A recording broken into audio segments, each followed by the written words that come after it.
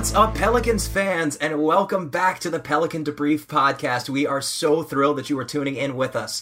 My name's Preston Ellis. I'm your host. You can follow me at Preston Ellis, and of course, I represent our podcast and our site, PelicanDebrief.com, and on Twitter, at Pelican Debrief. Now, today we've got a wonderful guest, Brendan Clean of the Bourbon Street Shots and the Step Back. And in case you didn't know, he was previously one of our editors here at Pelican Debrief and one of our site experts. And get this, he used to host this program. So before, when I mentioned that Ian Levy and Mason Ginsberg were second-time guests, guess who hosted them back in December of 2016? It was Brendan Clean, who we're going to have on in just a moment. But before we get to that, I want you guys to go over to Pelican Debrief. We are well into our season reviews. I've got an article on why Danny Ferry is the best solution to the Pelicans' problems right now.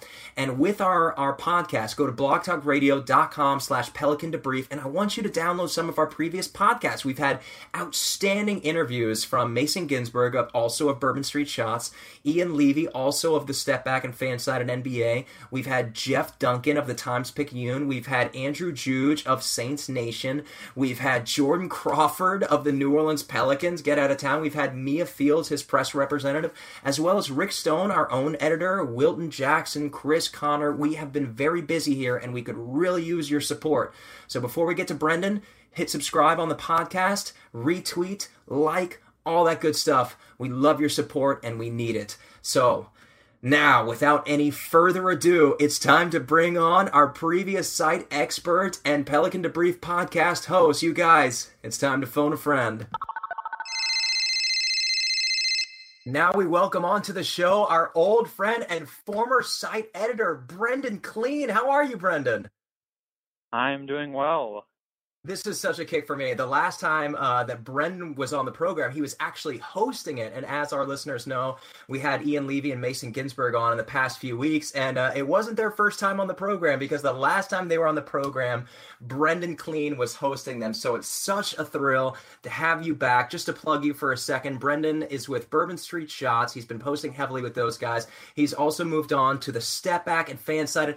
Brendan, give us an idea as to your history as a sports writer. Tell us about your Pelican Debrief stops, and then tell us about some of the stuff that you're doing at the Step Back and Bourbon Street Shots. Yeah, I'm from Phoenix originally, well, still in Phoenix. So the Pelican connection was sort of just an interest in the team, fandom in the team, and being in the right place at the right time. 3 or 4 editors ago now, Matt Sanfrone was looking for people, and so I just kind of caught on, and then the team kind of took me, and the culture and the city and all that. So, just started writing, and yeah, Pelican Debrief was a great opportunity. I had a lot of fun. Edited there with Rick for a little while, now on to Bourbon Street Shots, and still writing about the Pelicans as much as I can. So even on Fansided, the Step Back, whatever, I get as much Pelicans coverage as I can in, because I don't think it's as I'm sure listeners and you as well, Preston, know, that it's not necessarily a team that gets the most national coverage. Although this year I think that was a little different, so that's actually pretty good. Yeah, the DeMarcus Cousins. You actually wrote an article for Fansided's The Step Back, the 5 most important things that happened this season. And number one, and I don't know if this was a bias because you were a Pelicans fan, but it definitely was a jaw-dropping move whenever DeMarcus Cousins went during All-Star Night to the Pelicans. That was one of his articles on The Step Back. We are here to talk about the Pelicans, and Brendan has been killing it. If you guys don't know Brendan Clean, he is a brilliant young writer. Like we said, he had some articles with Pelican Debrief 6 months ago, and he's been writing regularly with Bourbon Street Shots. One of the articles that you had this past week that I want to touch on, the New Orleans Pelicans are a bomb in a time capsule. This is a great article. Please, everybody, go and check it out. He works alongside our favorite writers, Jake Madison, Michael McNamara, Mason Ginsberg, among the others. And like you said in the article, this is an extremely important offseason for the Pelicans. I'm not going to quote your entire article, but I feel like I've been leading the irate train of Pelicans fans. Nobody else seems to be upset. It's sort of same old, how we've now been waiting 4 weeks since the conclusion of the offseason, and we still don't have a direction from Mickey Loomis and Tom Benson as to what the future of our franchise is going to entail, when really we have some important decisions that we need to make in regards to Drew Holiday, DeMarcus Cousins, whether we're going to stick with Alvin Gentry with this up and down sort of offensive game that we were running with him. Talk about your feelings as to the wait and go approach that Mickey Loomis seems to have taken 3 years in a row now. Yeah, I mean, I think at this point the inclination is just to assume that the Pelicans are going to stay put. They're going to, things are going to stay the way that they've been. I think the most, just considering that we're kind of already back in the same pattern, the same frustrating pattern as we have been the past few years, is shining a brighter light than ever before on just how, I guess it's shining a light on darkness, because I don't think we really ever have gotten a clear idea on the power structure in the Pelicans organization. And every passing season where we're not quite sure who's making which decisions, and frankly, if the decisions are being made at all, I think back to Dell Demps sort of just ending up the GM for the 2015-16 season or 2016-17 season rather, after, endless rumors throughout the off season and on through the regular season of whether he really even had that much power. It was sort of just like they didn't schedule enough appointments for replacements or something. It didn't really seem like they had a clear idea of what they were doing there and if they really wanted him or not. But, then he pulls off this trade that obviously has its, pros and cons and whatever, but clearly a heist by all accounts. And so now, it would be even more shocking if they were to do something this year. But the coach, I think, is the thing I look to even more, which because I really do think, like I sort of hint at in the time capsule article, it's just, you can't discount how important every season of a superstar's prime is. And whether this is Anthony Davis's prime is a different debate, but he's clearly at the top the top of the NBA, and performing extremely well. So you can't waste a season. And if the season becomes, wasted, or another season is in jeopardy because of, failure to make a coaching decision or failure to put the right people in place, that would be pretty disappointing. So I think that, in that way, this year is, maybe even more important than the past, because there's so much more at stake. Yeah, you mentioned in your article prioritizing identity for the sake of identity. You asked, do we trust the instincts of our leadership enough to sacrifice ourselves for them? And my takeaway from this is this, so to speak, is that it doesn't matter to me if Mickey Loomis wants Dell Demps and Alvin Gentry. You can make an argument for both sides. Dell Demps has now been here for 7 years. He's got a 42% winning percentage. It's you can fault him, or you can take away from that the 351 games of injuries last year, the 3 different teams the Pelicans seemingly fielded this year. There is a room to defend him in. And Alvin Gentry, like we said, 3 different teams that he coached this year. The team without Drew Holiday for 12 games. Then I think something around 50 games with Drew Holiday without DeMarcus Cousins, and then finishing out the year with DeMarcus minus 3 of our wings. You can definitely take the side that they deserve a second chance. What bothers me is that it seems like they don't care. It seems like the NFL draft has now come and gone. They're bringing all these unrestricted free agent rookie players in, and they're spending all their time doing that and not making a decision as to the future. Like we said, what could be the most important season going forward. And talk about Dell Demps a little bit. You mentioned some of the questionable moves. You mentioned the heist of a trade that was DeMarcus Cousins. I think we can all agree his biggest mishap was probably the Omer Asik 5-year, $58 million deal. He's probably all but saved himself another year with the DeMarcus Cousins trade. Now, with that being said, if you're the GM, if you're Mickey Loomis, do you want... Sorry, I'm getting a little long-winded with this, but here's where I get really nervous. We get to January, the Pelicans are in the 8th seed, or maybe even a couple of games out of the 8th seed, and it's time to make a decision as to the future of DeMarcus Cousins. Are you comfortable allowing Dell Demps to make that decision? Yeah, I think that's the problem you run into. I mean, any organization that doesn't put long-term trust in the people that are making decisions at the top of its structure, I think you can say whatever you want about Mickey Loomis and the dynamic and the role he plays. And I know nothing about the Saints, but I'm sure you could be even frustrated on on their front of whatever his role is with the Pelicans. I think it's a confusing and obviously abnormal situation, but clearly the owner has trust in Loomis. So for whatever that's worth, he's been and Demps too now for 7 years. They've been, you know, the constants. They've been at least able to see their vision out. And it hasn't always been a good one, or it hasn't always worked out maybe the way that even they see it happening. But the game that they've played the past several years now with Demps, or let's just even narrow it down to the past, let's say 3 seasons. They had a coaching change and then, on and on. But I think the game you play when you're dangling Demps' contract from year to year and publicly leaking, last trade deadline there was we don't even know if Dell Demps is actually the guy that's on the phones. And then you bring in Danny Ferry, and it's never really made clear to what extent he's involved and to what extent, to what responsibilities he has, whether that's personnel, whether that's managerial, whether that's more, communication, or just, having him in because he knows people around the league. It's never really clear.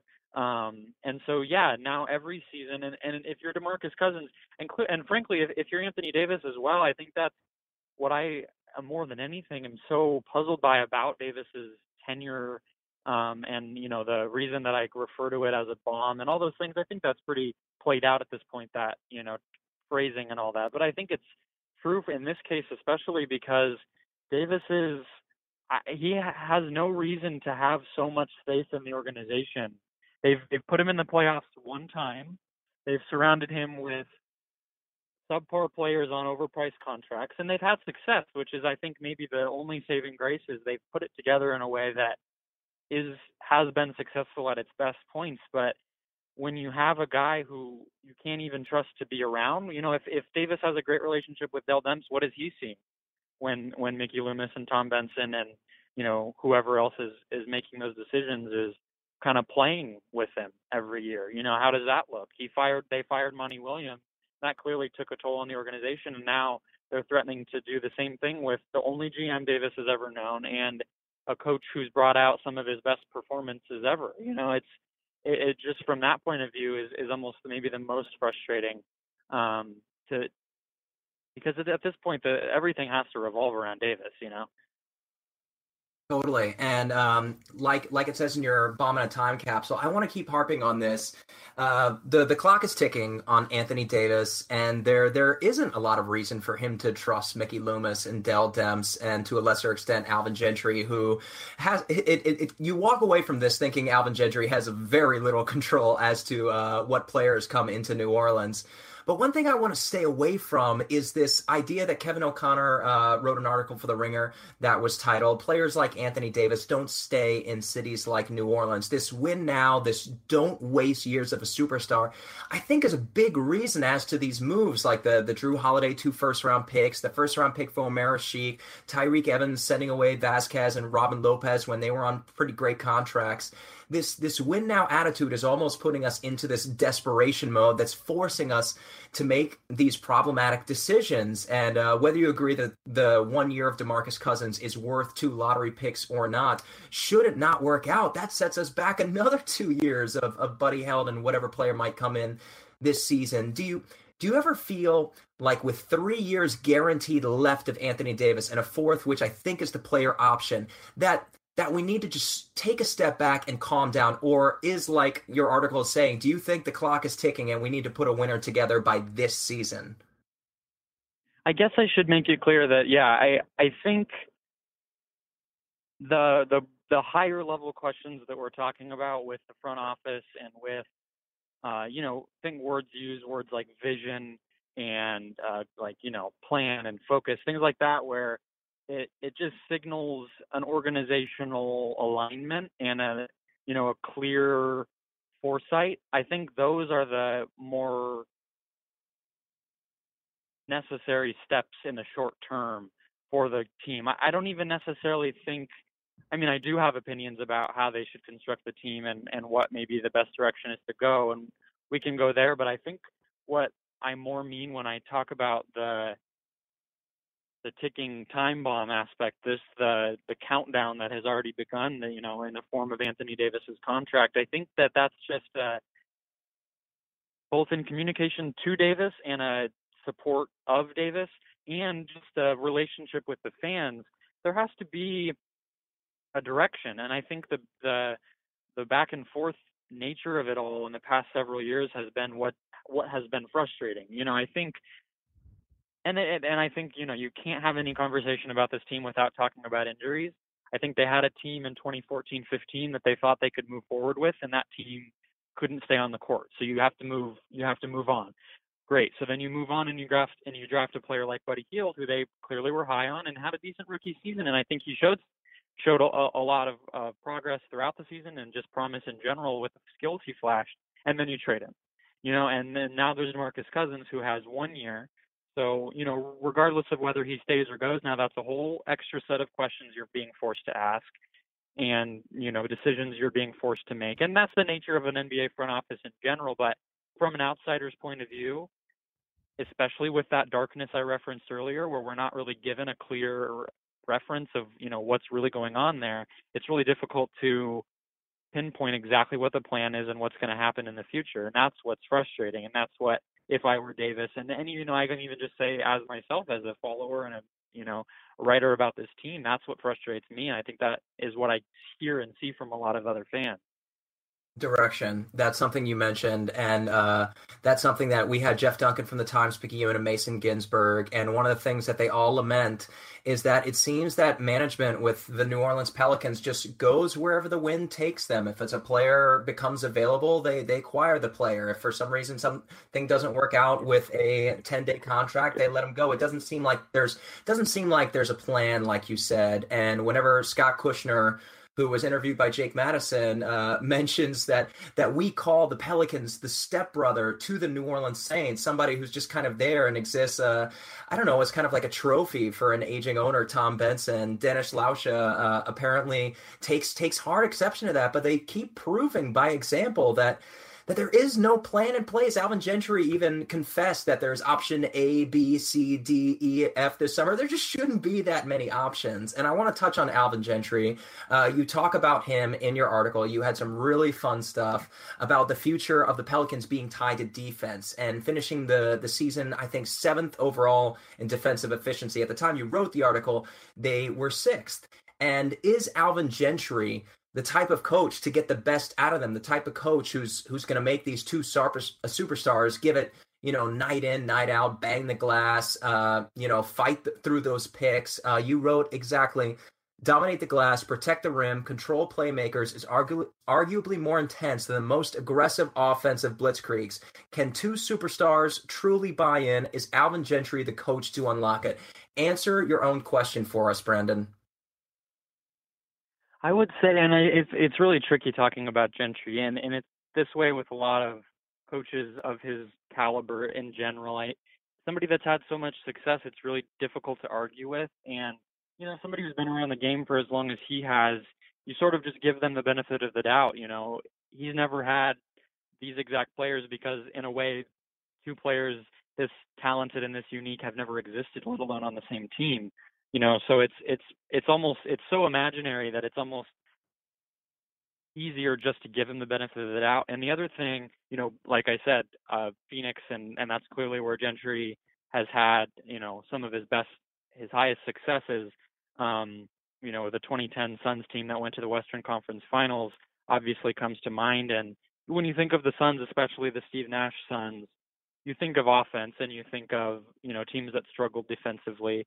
But I don't necessarily think, I think the best coaches, I think Mike D'Antoni in this year's season, this year's playoffs especially, is giving us an example that it's almost more important to just be successful in whatever way, you can.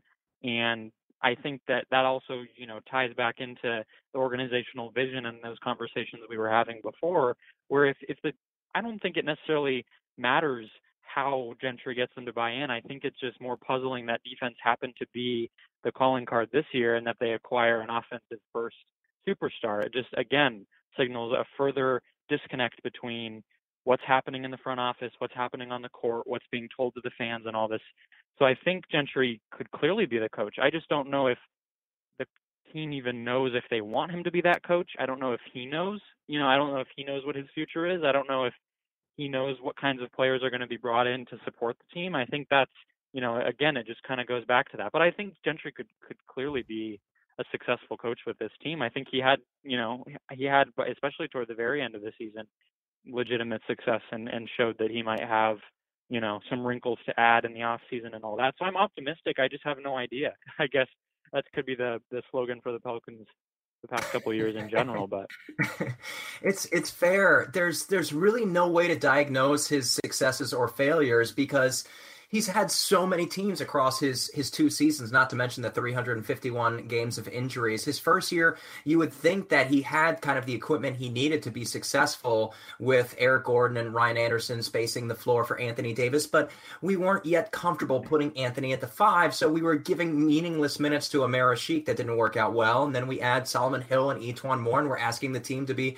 more defensive-minded, and then all of a sudden we lose Drew Holiday, and then we gain DeMarcus Cousins.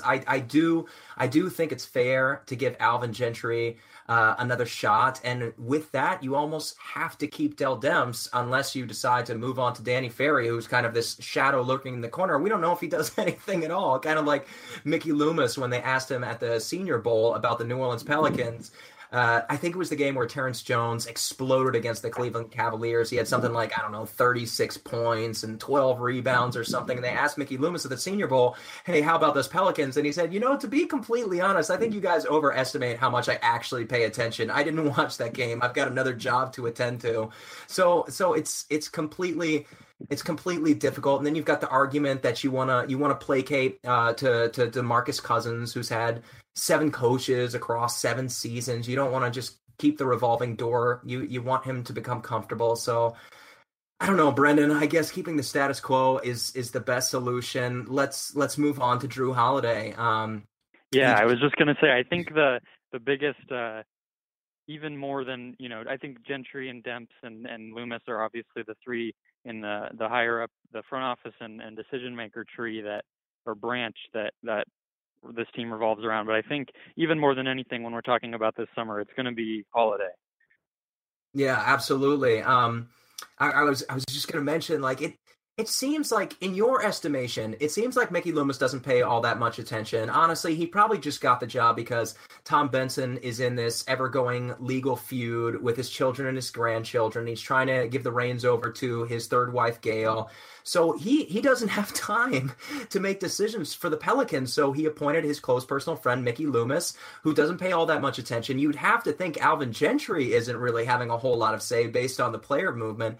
It kind of seems like Dell Demps is a one-man show. Would that be a good way of putting it in your estimation?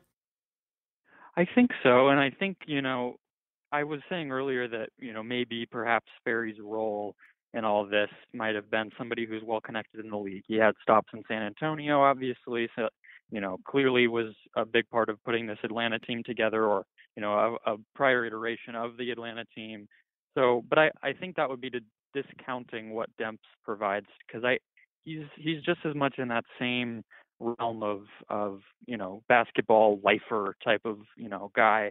So I think I think you'd be right in saying that, because like you said, you go down the list and it sort of seems like that would have to be the case, and I think that would sort of go on to explain why he has so much value that it would be difficult for a bunch of people who don't pay attention to this team to move on from him. If they were, the results might not have always been what anybody's hoping that they could be, but when you see somebody who's consistently making moves, who's consistently trying to put a good product on the court, who, has earned the trust of his superstar, who has, the trust of, in all, or by all counts, every player. I think Holiday, at least is going to give a long thought to staying with the team. Cousins seemed optimistic. All the players seem happy. You know what I mean? So, we might not be happy looking on the outside when you see players getting injured, or you see players, two of the best players on the team last year, leaving in free agency for the same team, and then publicly making, sort of rude comments in the media about, their dismissal or frustrations with the team, and all that doesn't look great. But when you see the cumulative career that Demps has had in New Orleans, it's sort of difficult to argue that he hasn't just at least done his best. And that's, a silly thing to say about a grown man doing a really high, powerful job. But at the end of the day, there's a lot of guys for whom you can't say that are general managers in the NBA. So yeah, I think like you're saying, the status quo almost does just sort of make the most sense. Yeah, and in case anybody wants to know who Brendan Clean is mentioning, I think he's probably talking in regards to Eric Gordon and Ryan Anderson, who immediately blazed their trail out of New Orleans. Lance Stevenson, who was assembled early on in the season as an injury replacement, hurt himself, got immediately cut. Jarrett Jack, a very similar instance where he got a 10-day contract. But Dell Demps is not a monster. Jarrett Jack was said to have been kept on, stayed at practices. My point is this, and then I promise we're going to move on. In 7 seasons, Dell Demps is not a bad guy. He hasn't done a bad job. The point is, it hasn't been enough. He achieved a 7 seed in his first season, where the Pelicans got a couple, or the Hornets at the time, got a couple of really exciting wins against a Laker team that they were never going to topple, but just some fun 4-2 series. And then we achieved an 8 seed where we got swept by the Golden State Warriors, albeit we should have won one of those games. But it's just not enough. And at some point you have to make a change. And Danny Ferry is a good candidate to keep Alvin Gentry, not really upset the apple cart. But with that being said, we're going to go forward with him. Let's talk about what actually is important at this point, and that's Jrue Holiday. By all accounts, a great guy. Won a Community Cares Award, was rated the best defensive point guard in the NBA by Bleacher Report just 6 weeks ago.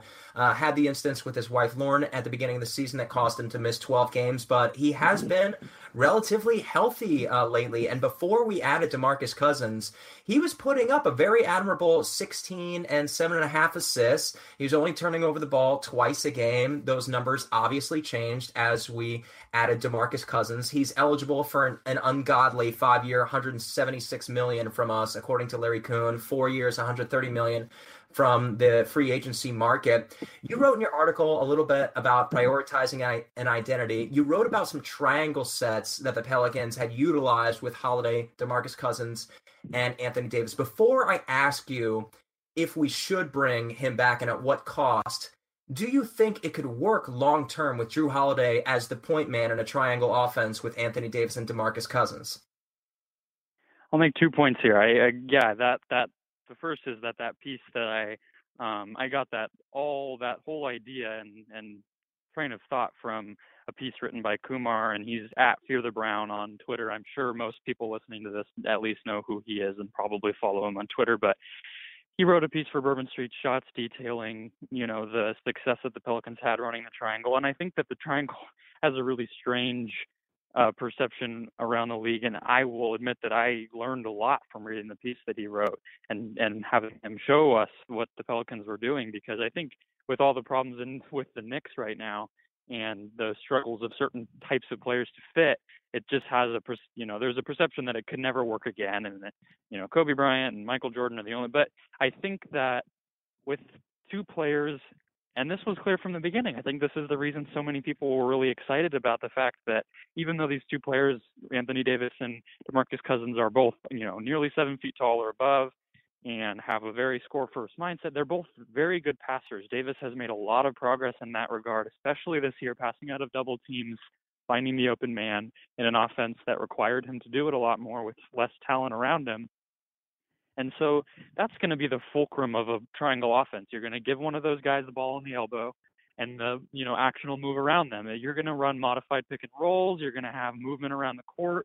You're going to be freeing up players, and that's that sort of thing, player motion. And you see the team like the Warriors do it, and you maybe think, oh, well, that works because of the shooting. But part of the reason that those guys are open is because of the motion, because of the passing, because of the cutting and the screening.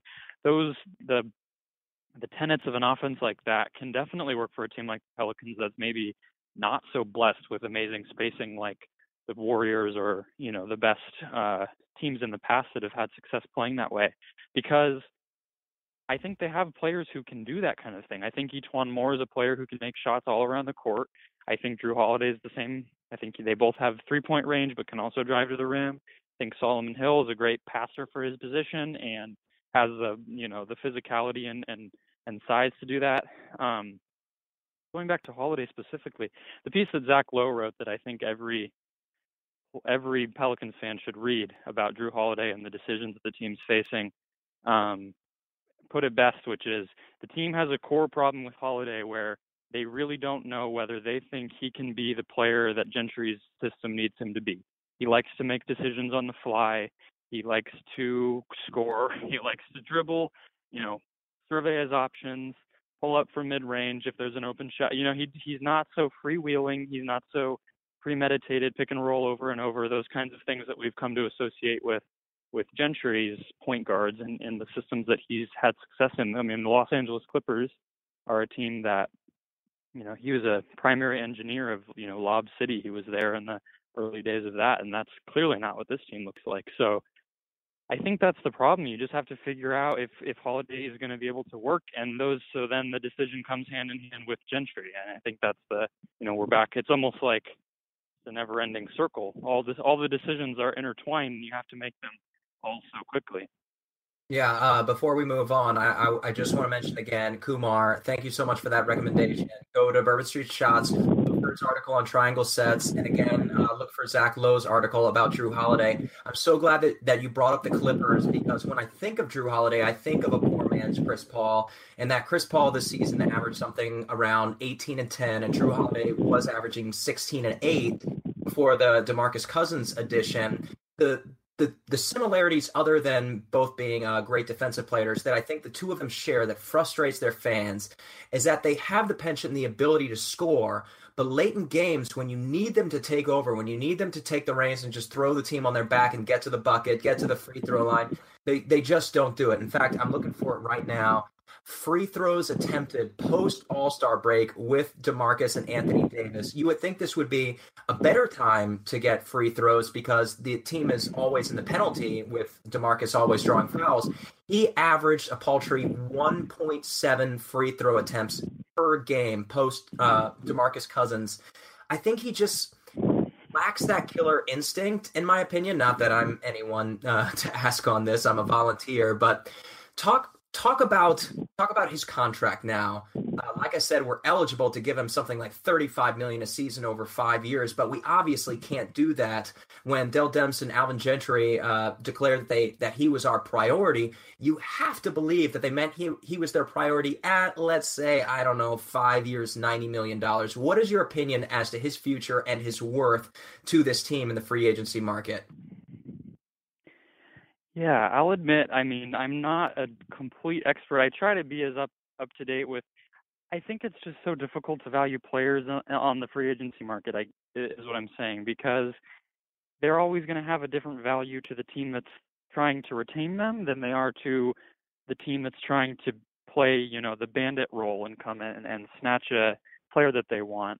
And, the NBA's built-in incentives for the player to stay with the team that they're on the fifth year, the extra 8% increases per year on a max contract. If Holiday were to get that from the Pelicans, they can offer him 8% raises every year, whereas a regular team could offer him, or a different team outside of New Orleans could offer him only 4 years with only 5% raises every year. And so those things are clearly there, but again, like you're kind of referencing, I don't think Holiday is quite worth that as far as talent and production go and injury history. But at a certain point, that's the price you pay for a player you'd like to keep. Or, from another team's point of view, that's how much you pay for a player you'd like to go get. I think, you look at Chandler Parsons last year. He fetched a crazy amount of money on a questionable, health streak of his own and looked like one of the worst situations in the league. Joakim Noah, same. That's probably was a short-sighted deal in the first place. But you see these deals all around the league every summer, and you start to wonder if some team's desperate enough, they're going to drive up the price for Holiday because he has stayed healthy. He is a point guard. and he has 3-point range and a defensive ability that's better than most point guards. So he has, clear and high value on the market. So you just wonder what that bidding war will look like, and you sort of just hope that maybe the built-in respect and trust that the Pelicans might have earned goes somewhere. It's really, you get into more of the emotional and psychological things that are way harder to quantify, because that some teams are going to want him, or many teams are probably going to want him. Yeah, just to mention on Chandler Parsons, that's a 4-year, $94.5 million contract. That's got to be the worst in the NBA now, surpassing Omer Asik, possibly Timothy Mozgov, and Joakim Noah. In regards to Jrue Holiday, the difference between a max from the Pelicans and a free agent destination, brace yourself, is $46 million in guaranteed money, which is insane. Some of the destinations that I've heard, I've been interviewing a bunch of other fan-sided site networks during the season, before games, sort of preview and conclusion type scenarios. I talked to guys from the Lakers, Nuggets, Knicks, 76ers, Bulls. They're all said to be interested. Now, the good thing is the Lakers already made some bad decisions in contracts in regard to Luol Deng and Timothy Mozgov. The Nuggets have a lot of figuring out to do. There's a lot of moving pieces that could be taking place there. The Knicks, same scenario. They've got that Noah contract, so they don't have a ton of flexibility unless they move Melo. The 76ers seem the likeliest candidate to have both the position available and the money available. Do you think he goes back to Philadelphia, or do you have another destination in mind should he cut tail and get out of town? Yeah, I think it makes sense as a destination. I think that it's interesting, those teams you say, it's not often that, at least it doesn't strike me as a trend from the past several years, where the teams that are the most point guard hungry, that the worst teams in the league with the most cap room also need point guards. That seems generally strange. I think in the past several years, most of the talent coming out of the draft, you think Kyrie Irving, you think Derrick Rose, players in that, 4 or 5 year stretch that were being picked at the very top of the draft were all point guards. So it wasn't often that the teams at the bottom of the standings also were the ones that were in the market for a point guard in the summer with the free agency money that they had to spend. I think it's traditionally been filling out the roster, on the wings since as we saw last summer. Solomon Hill is a great example of a player that got paid because of that market. So it'll be interesting this summer, because all of the players who signed deals the same summer as Holiday are going to be free agents. Jeff Teague and, obviously Steph Curry, who probably is not going to be going anywhere. He'll probably be signed shortly after, but it'll be interesting to see, because of these teams that need point guards are also really poorly performing teams. So you're going to, if you're a Jeff Teague, if you're a Jrue Holiday, you're going to be going to a team that's clearly worse than the one you were playing on during the past season. But that's just, going to be part of the equation. I think the Sixers make a lot of sense, because clearly a defensive point guard to pair with Ben Simmons, who's going to handle the ball, makes a lot of sense, and someone who can also shoot, which Holiday has both. But again, he's going to be making a decision to go play for a genuinely, inarguably worse team, and leaving a city and a team that he, has a longer history with now than he did with 76ers. So it is just going to be an interesting decision on all of those guys' parts. And I think Holiday, besides Curry, is going to land right about the top of the crop this year. So it's going to be, he'll have the first say of all those teams that need a player like him. It's fun to talk about, but honestly, it's really difficult to determine the need and the availability until we get to the draft on June 22nd, because you'd have to consider, if the 76ers draft Alonzo Ball or a Fultz, that there probably isn't room for Jrue Holiday at shooting guard position, but you never know. He worked as a pretty successful off-ball defender this year with the Pelicans. So who's to say? Let's move along. You know what? Before we get to this, with all this free agency circulation, like the Jeff Teagues and George Hills and Chris Pauls, all being free agents, we have to believe that most of them aren't going anywhere. Blake Griffin can get $50 million more by staying in Los Angeles. Do you have any crazy, like, out of the box predictions for these type of superstar, all-star level players leaving town, like a Kyle Lowry, for example? Yeah, I thought the Lowry stuff was interesting to sit today. I saw Mark Stein tweeting that a lot of the what had previously been whispers about Lowry's desire to maybe test the market, especially going out west and trying his luck there, had been whispers and maybe now are becoming a little louder with the failure that they had in the second round against the Cavaliers. But again, it's so difficult for a player like that with the salary incentives to stay, and with there's a reason that a player like Al Horford moving teams, or um, I can't think of another better example, but you know, every year there's players like him that I guess Kevin Durant, that if he could have signed a 5-year maximum deal with the Thunder and would have gotten more per year by the end of his deal than he's getting this year, but decided to move, and that's why it's such a shocking decision when those players choose to do that, because they're leaving a good situation, they're leaving a lot of money on the table, and they're so I would hate it. It's so impossible to pick. I think though, I think Gordon Hayward is an interesting one because of his connection with Brad Stevens and the fact that he was signed or had a lot of interest. He was signed to an offer sheet, I think, the last time he hit free agency by some team, and the Jazz matched. It So, was Charlotte. Charlotte, yeah. Then they signed Lance instead, right? Yeah, So well, Charlotte, they got Lance. They signed him to a 3-1. The fourth was a player option, so it really just destroyed Utah's future going forward. Because had they just signed him to a 5-year max offer sheet, which everybody predicted they would do, they wouldn't be in this predicament right now. exactly. But again, like, are George Hill or Gordon Hayward really going to leave a team that is playing at least passably well against the one of the best teams we've ever seen in the second round of the playoffs, with potential to get better? I don't think you're going to find a better situation than that. Um, and so I hesitate to make any predictions. Especially, I mean, Kyle Lowry's his best friend plays with him from all accounts, you know. So it's but I think there's always gonna be one. You know, I think LA is a good place to look.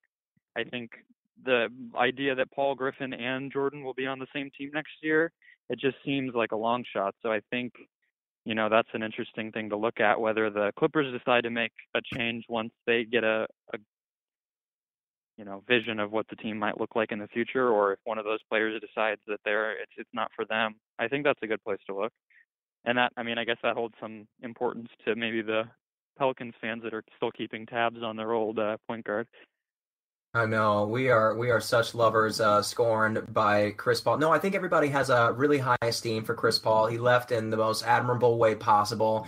He didn't wait until the end and just cut tail out of town. I don't know if you remember this, but I remember after the fake trade to the Los Angeles Lakers that was going to net us Pau Gasol, the trade got nullified by David Stern. What I'm not sure a lot of Pelicans fans remember is that the following day, Chris Paul showed up at Pelicans practice over in the West Bank, and he continued practicing with the team after all this had gone down, knowing full well that the team was still working in conjunction with the Clippers to facilitate another trade. So yes, I want him back. I want him back so badly.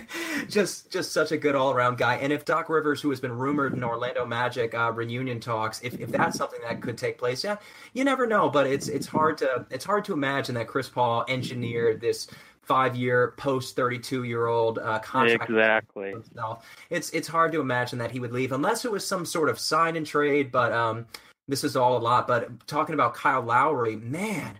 Oh man, how difficult must it be to be a Toronto Raptors fan? They have the opportunity to go ahead with their first round picks and their second round picks. They give them up for 1 year of PJ Tucker and Serge Ibaka, and what you have to believe is at least going to take them to a 6-game series with the Cavaliers, and they get swept. And the closest game was 7 points, and that was today. Unfortunately, we're recording this on a Sunday night, obviously.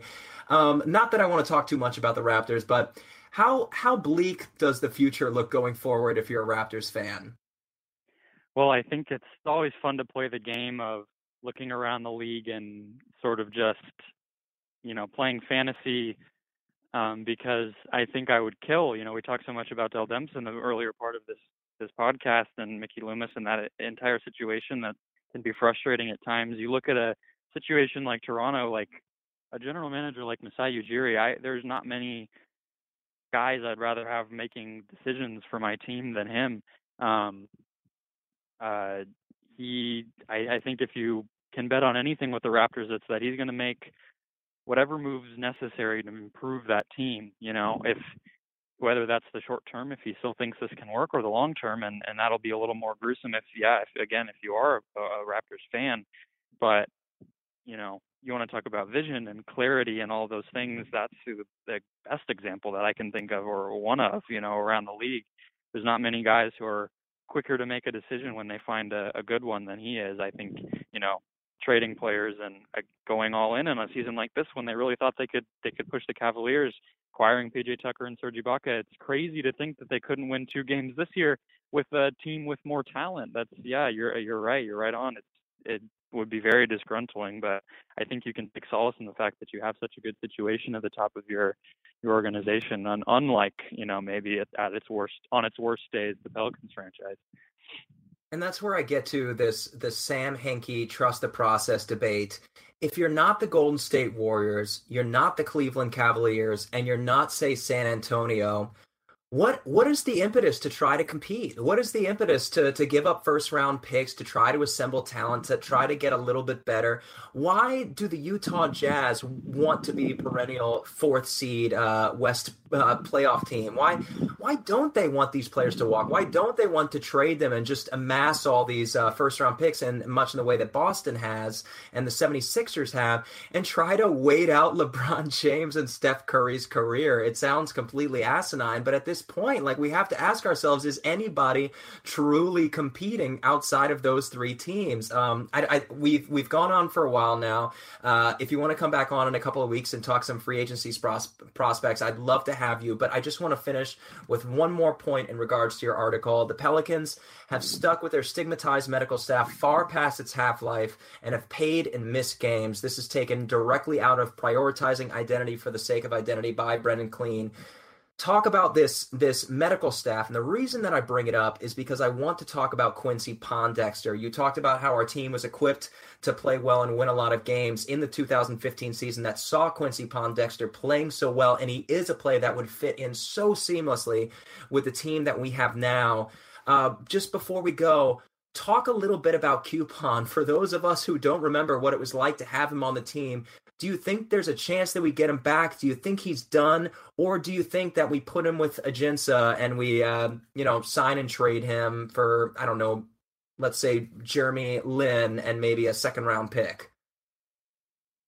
Yeah, I think there's a chance that some team might see the same sort of promise that Pelicans fans have been clamoring for the past couple of years and have been so discouraged to not see come to fruition on the court. I think including him in a package like that, or any sort of thing, he's like the perfect salary filler cost. He's at, about $4 or $5 million, right? So I'm going to look it up right now. I believe it's 3.9, but I will tell you in a second. So a player like that makes a ton of sense in that sort of deal. But I also think the Pelicans, at this point, if I sort of just think, if they haven't decided to cut bait yet, why would they now?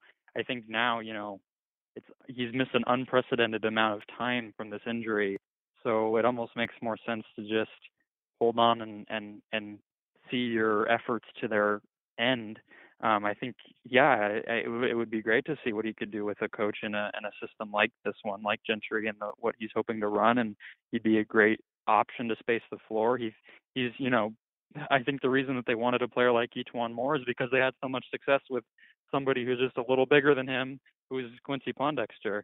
And one thing that I do want to add in regard to this conversation in general is to just hat tip Justin Verrier.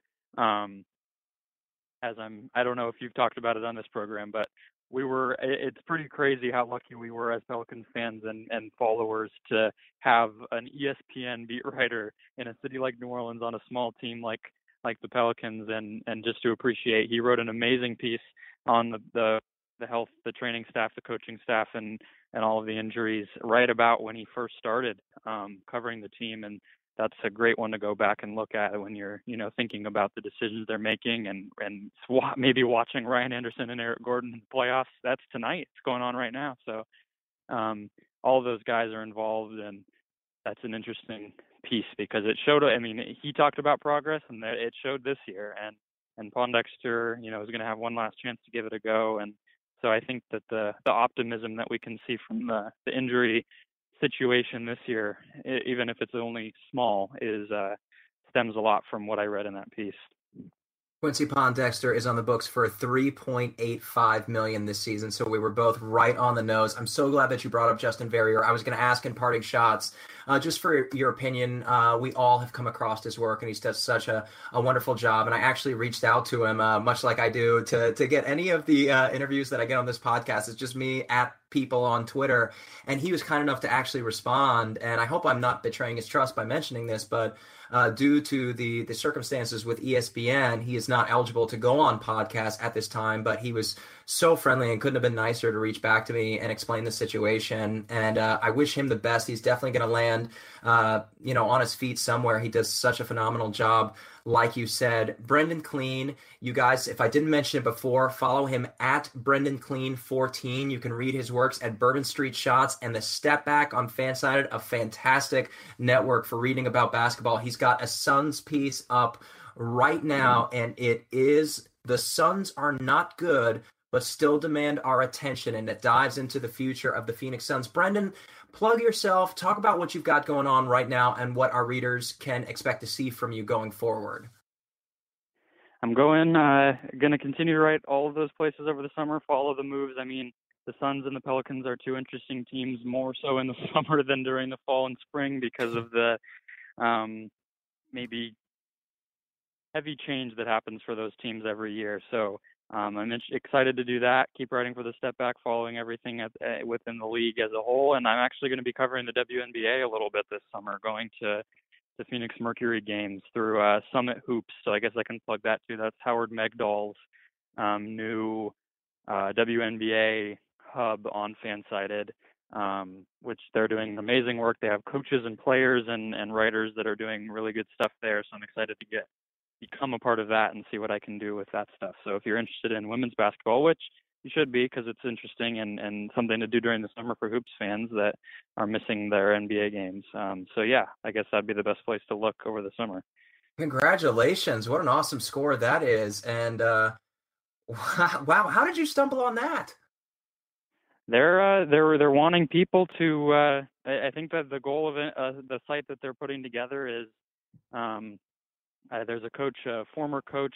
That's his first name is Blake. I'm spacing on his last name. He just goes by Coach Blake on all the stuff he posts. He put it best, I think, when he was saying, we always complain that our sport's not covered well enough, so I decided to do something about it. So they're getting together all people that they can find that have a passion for basketball and have a passion for the women's game and growing it and getting people into it. And I just reached out and I'm gonna see what I can do. Congratulations. I asked selfishly for myself. I'm based in Orlando, and the Orlando Miracle is a team located here. So maybe I'll take a dive in myself and see if I can have some of the same luck. Brendan, thank you so much for your time. A wonderful interview and such a thrill for me because just 6 months ago, Brendan was on the other side interviewing the Mason Ginsbergs, the Ian Levys, and a year ago interviewing me. So it was really fun to be on this side of the spectrum and to talk to you again.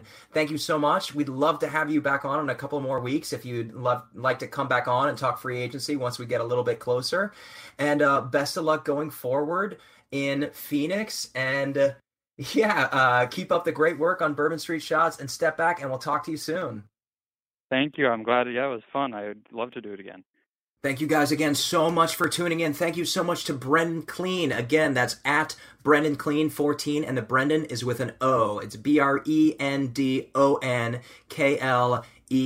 Thank you to him. Thank you to Bourbon Street Shots, you guys. Mason Ginsberg, Brendan Clean.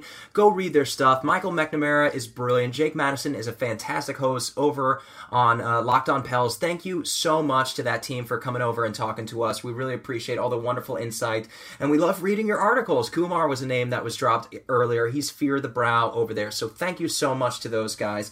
Again, you guys, download our previous podcast. Like I said, we've had Jordan Crawford, Mia Fields, Jeff Duncan, Ian Levy, Mason Ginsberg, Rick Stone, Wilton Jackson, Chris Corner. We just keep rolling here. We could really use your support. Subscribe, like, retweet. Head on over to our site, pelicandebrief.com. I've got a couple of articles up this week about why the time is now for Mickey Loomis and about why Danny Ferry is the solution that the Pelicans need if you want to oust Dell Demps but keep the rest of the status quo. So we love your support. We need even more of it. Let's keep talking about Pels, and all we need is for you to listen, and we will. You guys, let's go Pels.